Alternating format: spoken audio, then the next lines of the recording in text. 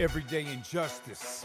Too many wrongful convictions. Corruption has infected the criminal justice system, leaving too many people helpless, fighting for their lives. Instead of receiving justice, people suffer.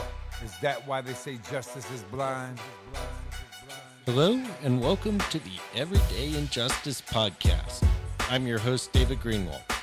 For the past 10 years, we've operated Vanguard Court Watches in California, including San Francisco, Sacramento, and Yolo counties. Our goal? Expose everyday court injustices, and now, more broadly, shine a spotlight on injustices in the entire criminal justice system, in the form of wrongful convictions, police and prosecutorial misconduct, and mass incarceration. This podcast hopes to take it a step further and highlight criminal justice reform on a national level. Everyday injustice.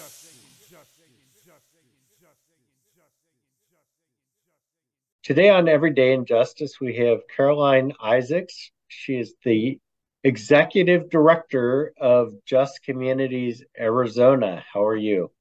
I'm well, thanks. How are you? I'm doing well. So tell us, what is Just Communities Arizona? Yeah, we're relatively new-ish in our current incarnation. Previously, this group of staff, actually, and myself, had been the Arizona office of the American Friends Service Committee, Quaker-based organization working on social justice issues for many, many years here in Arizona. And in 22, we basically spun off to become an Arizona-based nonprofit organization called Just Communities Arizona. Along with that came a pivot in terms of the work that we're doing. As AFSC, we were really focused on sentencing reform. So legislative work to try to reduce the prison population, improve conditions, talk about better approaches to criminal justice. And while we made some great strides in that area and sparked some conversations that probably wouldn't have happened otherwise, legislative work is tough in a state like Arizona, as you might expect. And the thing that we always came up against was that when you can talk, and people are really accepting now, I think, understanding the limitations and pitfalls of the current criminal punishment system. It's not effective. It's not reducing crime. It's creating harm in a lot of cases. But what they don't have is a vision of what else we could do. What is the other thing? Because we have just been doing punishment for so long. And that's been, conditioned to think of that as the solution to every problem. So JCA's mission is really to find and uplift the examples of community-based safety with a capital S that already exist, and to build out that structure and show the many ways that communities can and do and are making themselves safer in other ways. So how do we get there? I see, one of your missions is we envision a world in which prisons and jails are unnecessary. And I see that as kind of a realistic approach to abolition, because you seem to be acknowledging that at least right now they may be necessary, but you want to reduce them. How do we get to where you want to be? We have to think about what safety is very differently. So there's a huge narrative and conceptual change that needs to come with this, to break up these silos of safety is safety from trouble, and it's somehow created posthumously, right? Like the current criminal justice system waits until something terrible happens and then comes in to decide who's at fault and punish them. That's not creating safety. So we have to really think about what are the things that make us safe. And it is a real wide variety of things. Obviously, if you're about to be evicted from your home, you're not safe. If your child is in the throes of chaotic drug use or mental health crisis, they're not safe. So we have to think about safety as this ecosystem that has been bled dry. All the resources are in this afterthought approach to punishment. So one of the things that we're really trying to do is to help people understand safety very differently and decouple it from punishment. Punishment does not create safety. And we sort of know that, but we're not used to thinking about safety in this broader sense. So that's part one. And then part two is just finding those examples and holding them up for people to say, like, look, this is one way to do it. Here's how this particular community has developed an approach that works for them. And the good news is there's an incredible variety of really inspiring and innovative approaches to safety. But we don't call them that, and we don't think about them that way. And they're not held up to the public to say, like, this is a solution. So it's helping bring those examples in front of people to show them what else we could do. So convince me on this point, because I can completely buy into the notion that we cannot punish our way into safety. On the other hand, I think there's some people that are dangerous. How do we address that? What made those people dangerous? We have failed those people, right? People don't like, I think this is another really important assumption that we have to unpack, is that people who commit crime are inherently bad people that like doing bad things, and so therefore they have to be punished. That is a complete fallacy. Nobody is born wanting to harm other people. It's because they themselves have been harmed in multiple ways. And so we address that harm. We try to create those interventions, and again, that ecosystem that takes care of children in meaningful ways, that gives parents resources that they need to support their families and do the best that they can. And then those services in the community to help out when they need that help. We have to really think about this again as a continuum. How do people get harmed so severely that they are able to harm others in this way? We know how to fix that. We know how to fix that. We have for decades, but we don't resource those approaches, and we don't think of that as safety. And I want to continue pushing you a little bit, just because I feel like a lot of people are going to dwell on this point. I can buy into, 99% of the people falling into what you just said. But don't you think there's like 1%, maybe even less than 1%, but not zero, people that are just bad at the core? No, I don't believe that. I think there are people who have done horrible, horrible things to other people. But I don't believe that anyone is inherently bad. I think that's just contrary to everything that we know about human beings. They may be very sick. They may be very ill, in which case they need a treatment and not a punishment. So how do we get there, I guess, is the critical question. Because, look, and just so you understand, like, I hang out with people that, had at one point, committed pretty bad things. Like, I hang out with former convicted murderers. And, they go through a process, and, I'm not a big believer that prison is the answer, but, at the end of the day, they're not bad people. They've made bad decisions. But how do we protect society then if we're not going to incarcerate? Right. So again, all of this stuff, this larger definition of safety, is about protecting society. But let's think about what is it that we're actually protecting society from. Because if we actually think about the types of behaviors that we're concerned about, right? Who's in prison? A huge percent of those people have not physically harmed anyone. They're in there for drugs. They're in there because their behavior was erratic. They're in there because they stole things from people. So the actual number of folks that have committed physical harm to others is actually very small.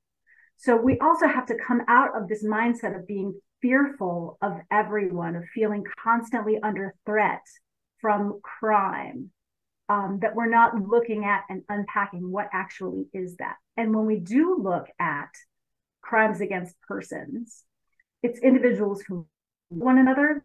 It's often within families or within communities. It's retributive, right? It is not the like bad guy jumping out from behind a bush kind of story we've been sold. So we have to just get like really analytical about what is it that we're afraid of? What is it that we actually have to be protected from? And where is the actual harm occurring to our communities, right? If we look at right now, the number of people who are unhoused, that is an insane amount of harm that is happening to people that has very little, there's very little energy to address that as harm, as safety, right? But everybody's scared of those people because they're out in the street urinating or doing whatever they're doing. And that's scary to us, right? We really have to think about what is it that we need to fear? What is actually a threat to our person and our well-being? And how do we address that? And how do you get there? Is you fund different stuff.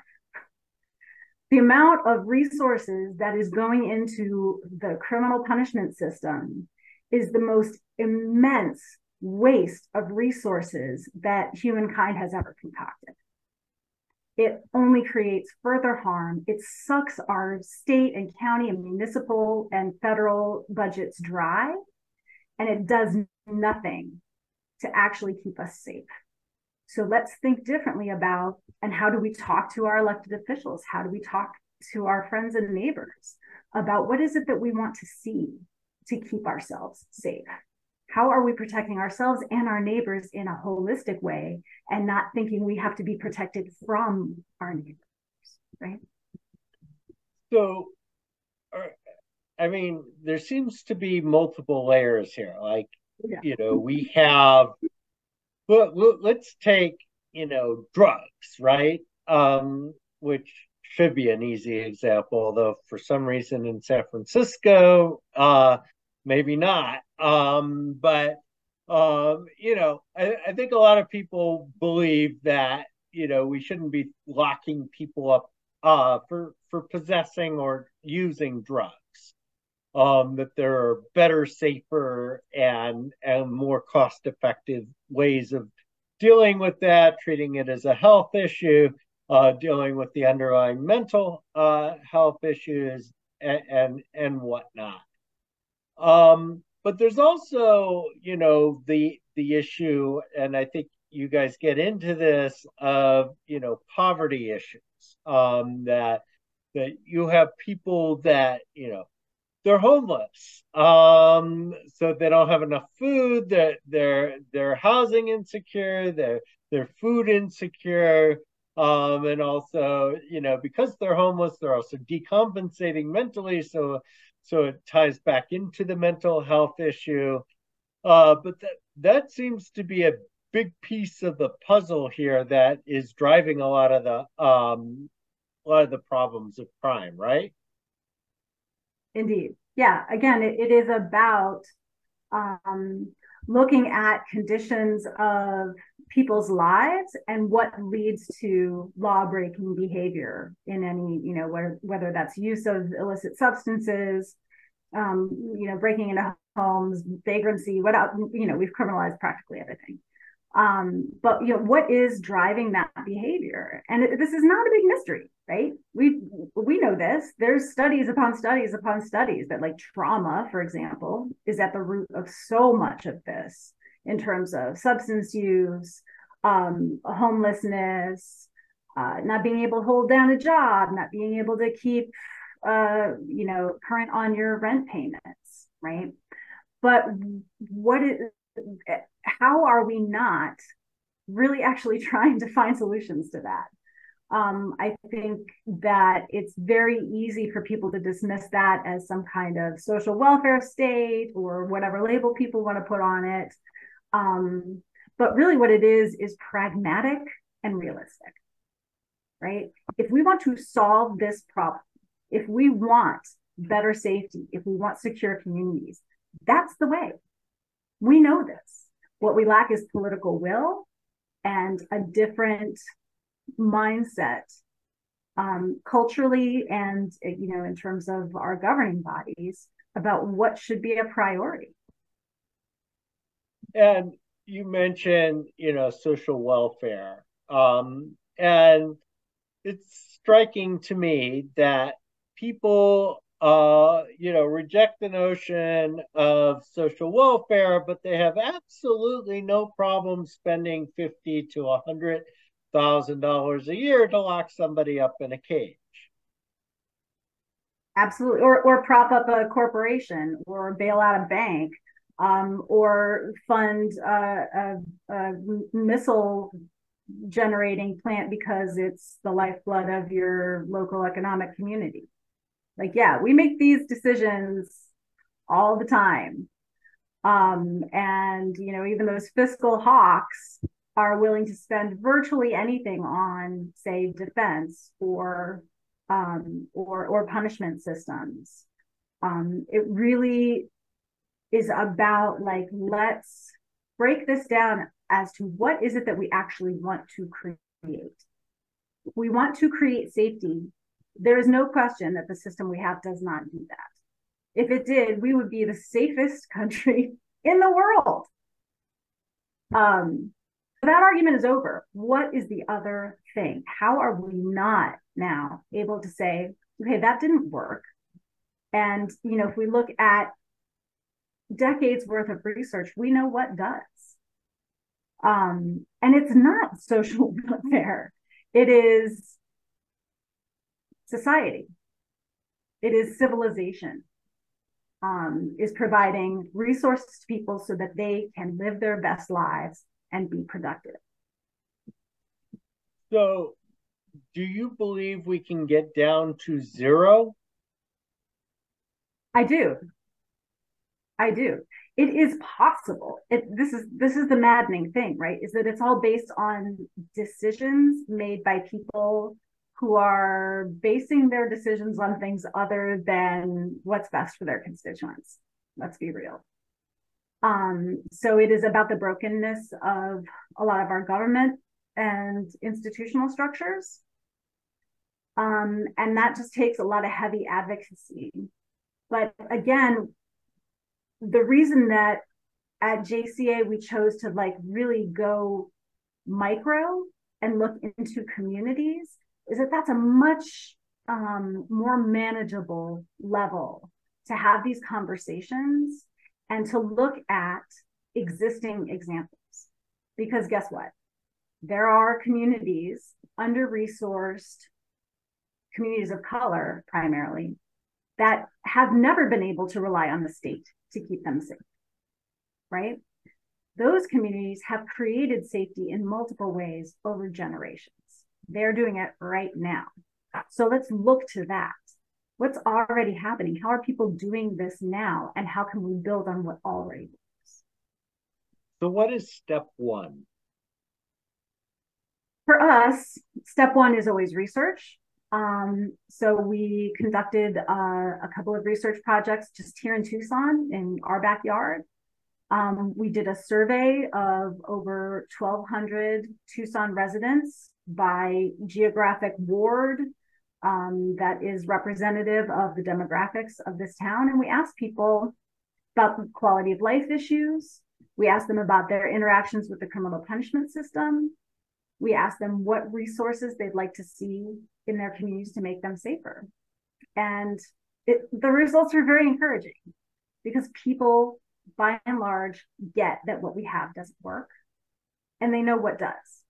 So they're like, we need to address housing across the board. That was like the number one result. People get that that is a crisis and it needs a solution. People are concerned about inequality. That was the number 2 concern that people expressed in this survey. So that points to the fact that people, A, recognize that there is inequality, and B, that they feel that's a problem that needs to be addressed, and they are invested in doing that. And people get what we need. They want to see more mental health treatment, more substance abuse treatment, better resourcing for schools. They see very clearly what it is that we need. So taking that research to say to our leaders, your constituents are there with you. Like, they're ready for this. 4% of people said we need more police in this survey. 4%, right? They didn't say we don't want any police. They said we don't need more police, right? Like, that is not the solution that's going to get us out of this. They want to see investments in this ecosystem, right? They get it. So that's step 1, is just to say, like, give some political cover, if you will, to people making decisions that, like, the people that vote for you want you to do this. They're not out here yelling and screaming about how, like, I'm concerned about crime in my neighborhood. They're concerned about lack of housing in their neighborhood. So that's good news. And the next step is, again, to find and resource and build those examples. So we just finished a statewide dialogue series where we had panels of folks from national models, different organizations in different states doing cool stuff, and organizations here in Arizona talking about their approaches to say, look, you could do this, you could do this. They're doing this, it's working here.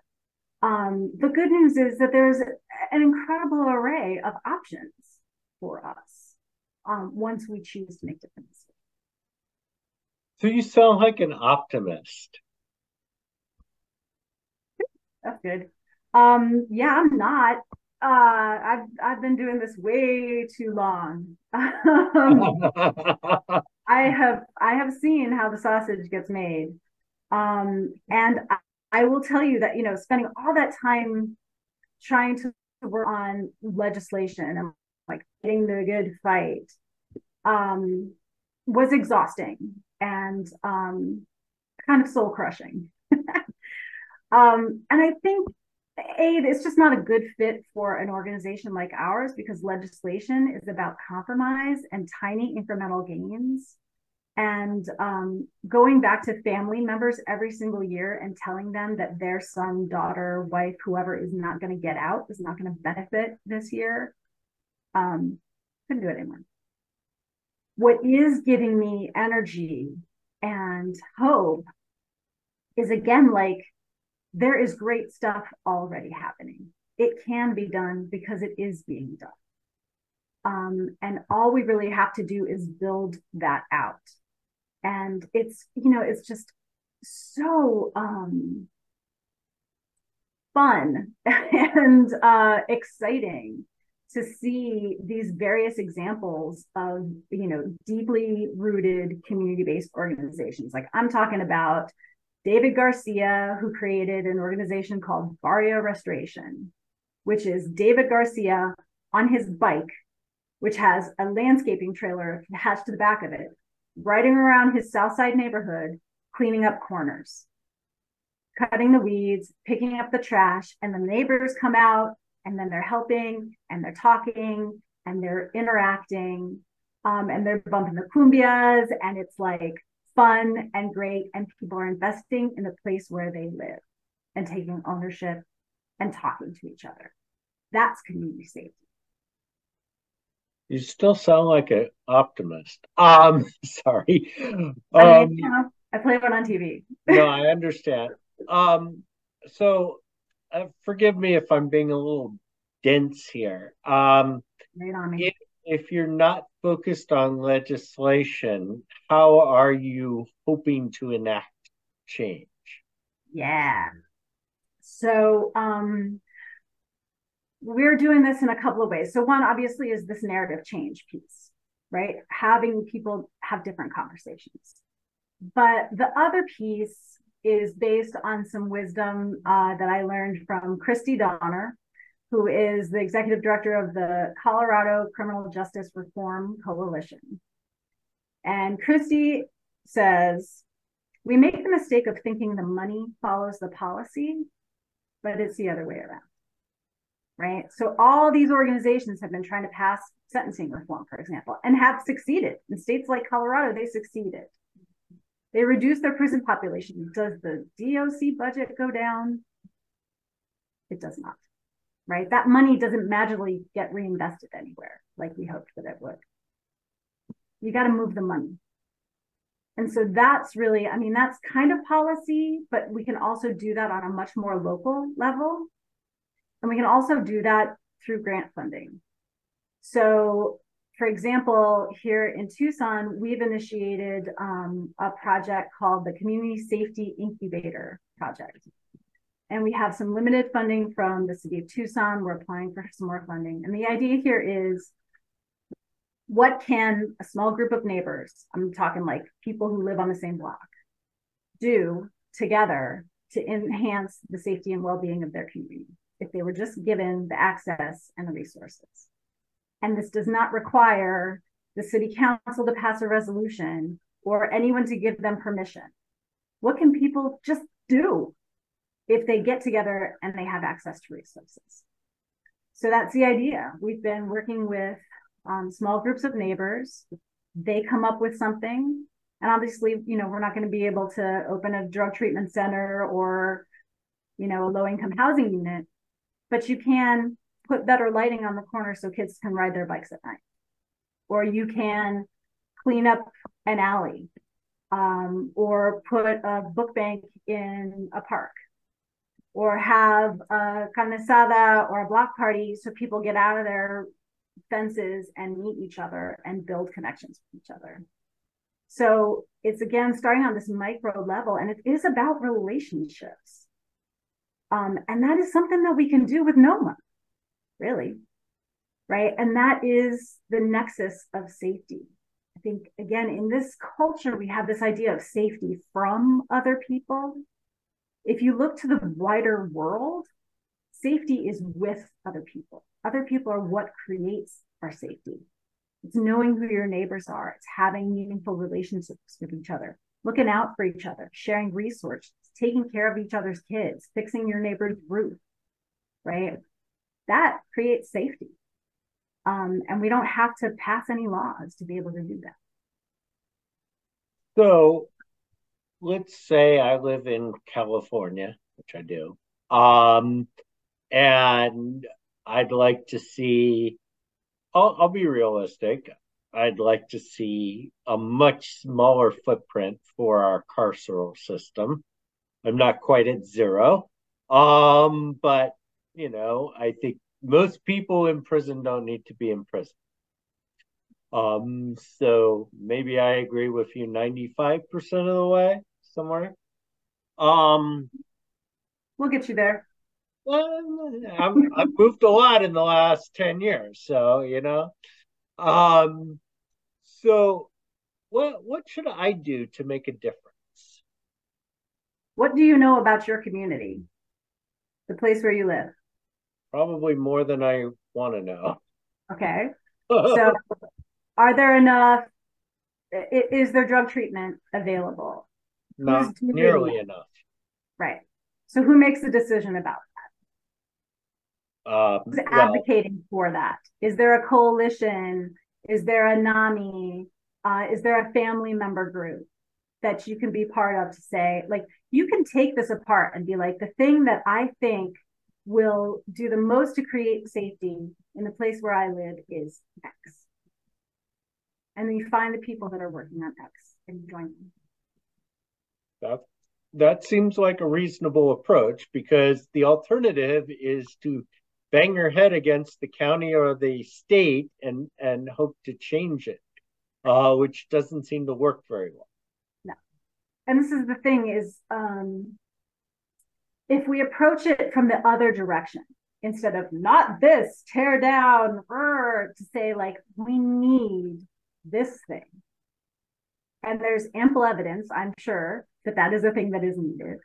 And you can find out exactly how much it will cost, right? Like what is the current waiting list for the drug treatment facilities in your area. How much would it cost to have enough beds to meet that need? Then you have a number. And you dedicate yourself to figuring out what are the levers of power to make that thing happen. Yeah. And the other issue, I think, is housing. That, one of the big problems that we have in California is the cost of housing is ridiculous. And I know enough to know that it's not much better in Arizona either. Sure. But it happens to be ridiculous in California. And, California has spent probably the last 5 or 6 years trying to fix its housing crisis, and it hasn't done a very good job of that. For a variety of different reasons, and not for a lack of intent on the part of those in power, but the structure of the system is not good. I mean, are you an advocate of these micro houses, or these little pods, or I mean, what do you see as the solution to that? Yeah, so this is the trick, is there's not one solution to that. Yeah, of course. There are multiple solutions to that. So what is something you can get your hands around, right? I think is what you're asking. And yeah, if you're situated in X town in California, what is it that you can do? So I guarantee you that there are organizations that are working on that you can join. And it's like one of my favorite examples from here in Tucson, and I suspect it's not the only one that exists, is called Community Home Repair of Arizona, CHRPA. And essentially what they do is they have staff and volunteers that go to low-income people's homes and fix stuff. Right. So like if you are like, a lot of the cases that they see are like elderly people in a trailer, right? They own their own home. They are not homeless. But if they can't fix the broken water heater, they will, because they can't afford to fix a broken water heater. They're on a fixed income, they're elderly, Social Security, whatever. Somebody comes in and fixes your water heater, you just saved somebody from a complete life crisis, right? And that's something that groups of folks can do and do already, right? That, elderly neighbor that needs XYZ done on their house, people come together and they help out with that. So find out like who's in your neighborhood that might be housing insecure. And what is it that you or others together might do to support that person? It's there are tiers. Obviously, we need more affordable housing. We need for landlords to not be greedy bastards.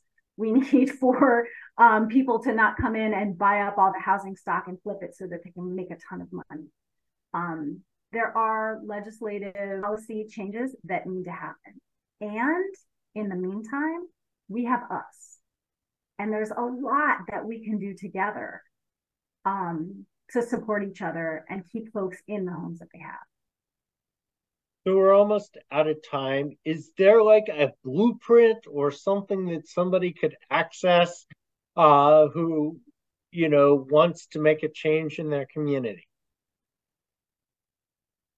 So we are, we have, for example, the research survey that I mentioned is on our webpage, justcommunities.org. There's an interactive dashboard that you can go in, and we're outsourcing everything about it. So if you want to see how we did that research, we use Google Forms. It's like anybody could do this, and we're happy to share that information. The incubator projects, we just finished our first pilot, and so we're going to be putting out some information about how that worked, what we did, how much it costs, all that kind of stuff, and continue to update that. And we also just have some information on our webpage about just this perspective and this changing the way that we think about safety, because that's really where it begins. We have to think about these things very differently, and expand our notion of safety beyond this perceived threat of crime to the things that we all need and share that make us safe. Well, I want to thank you for coming on and sharing your work. I mean, very interesting, very challenging, obviously, but very worthwhile. Thank you. I really appreciate the opportunity. Thanks for having me. This has been Everyday Injustice. We've been talking with Caroline Isaac. She's the Executive Director of Just Communities Arizona. I'm David Greenwald, your host of Everyday Injustice, and join us again next time for more tales from the injustice system. Thank you to George Powell and Norman Mousequake Barrett for the use of our opening, Everyday Injustice. You can see more of George's music at www.justiceforgeorgepowell.com. That's Justice for George Powell, all one word, .com.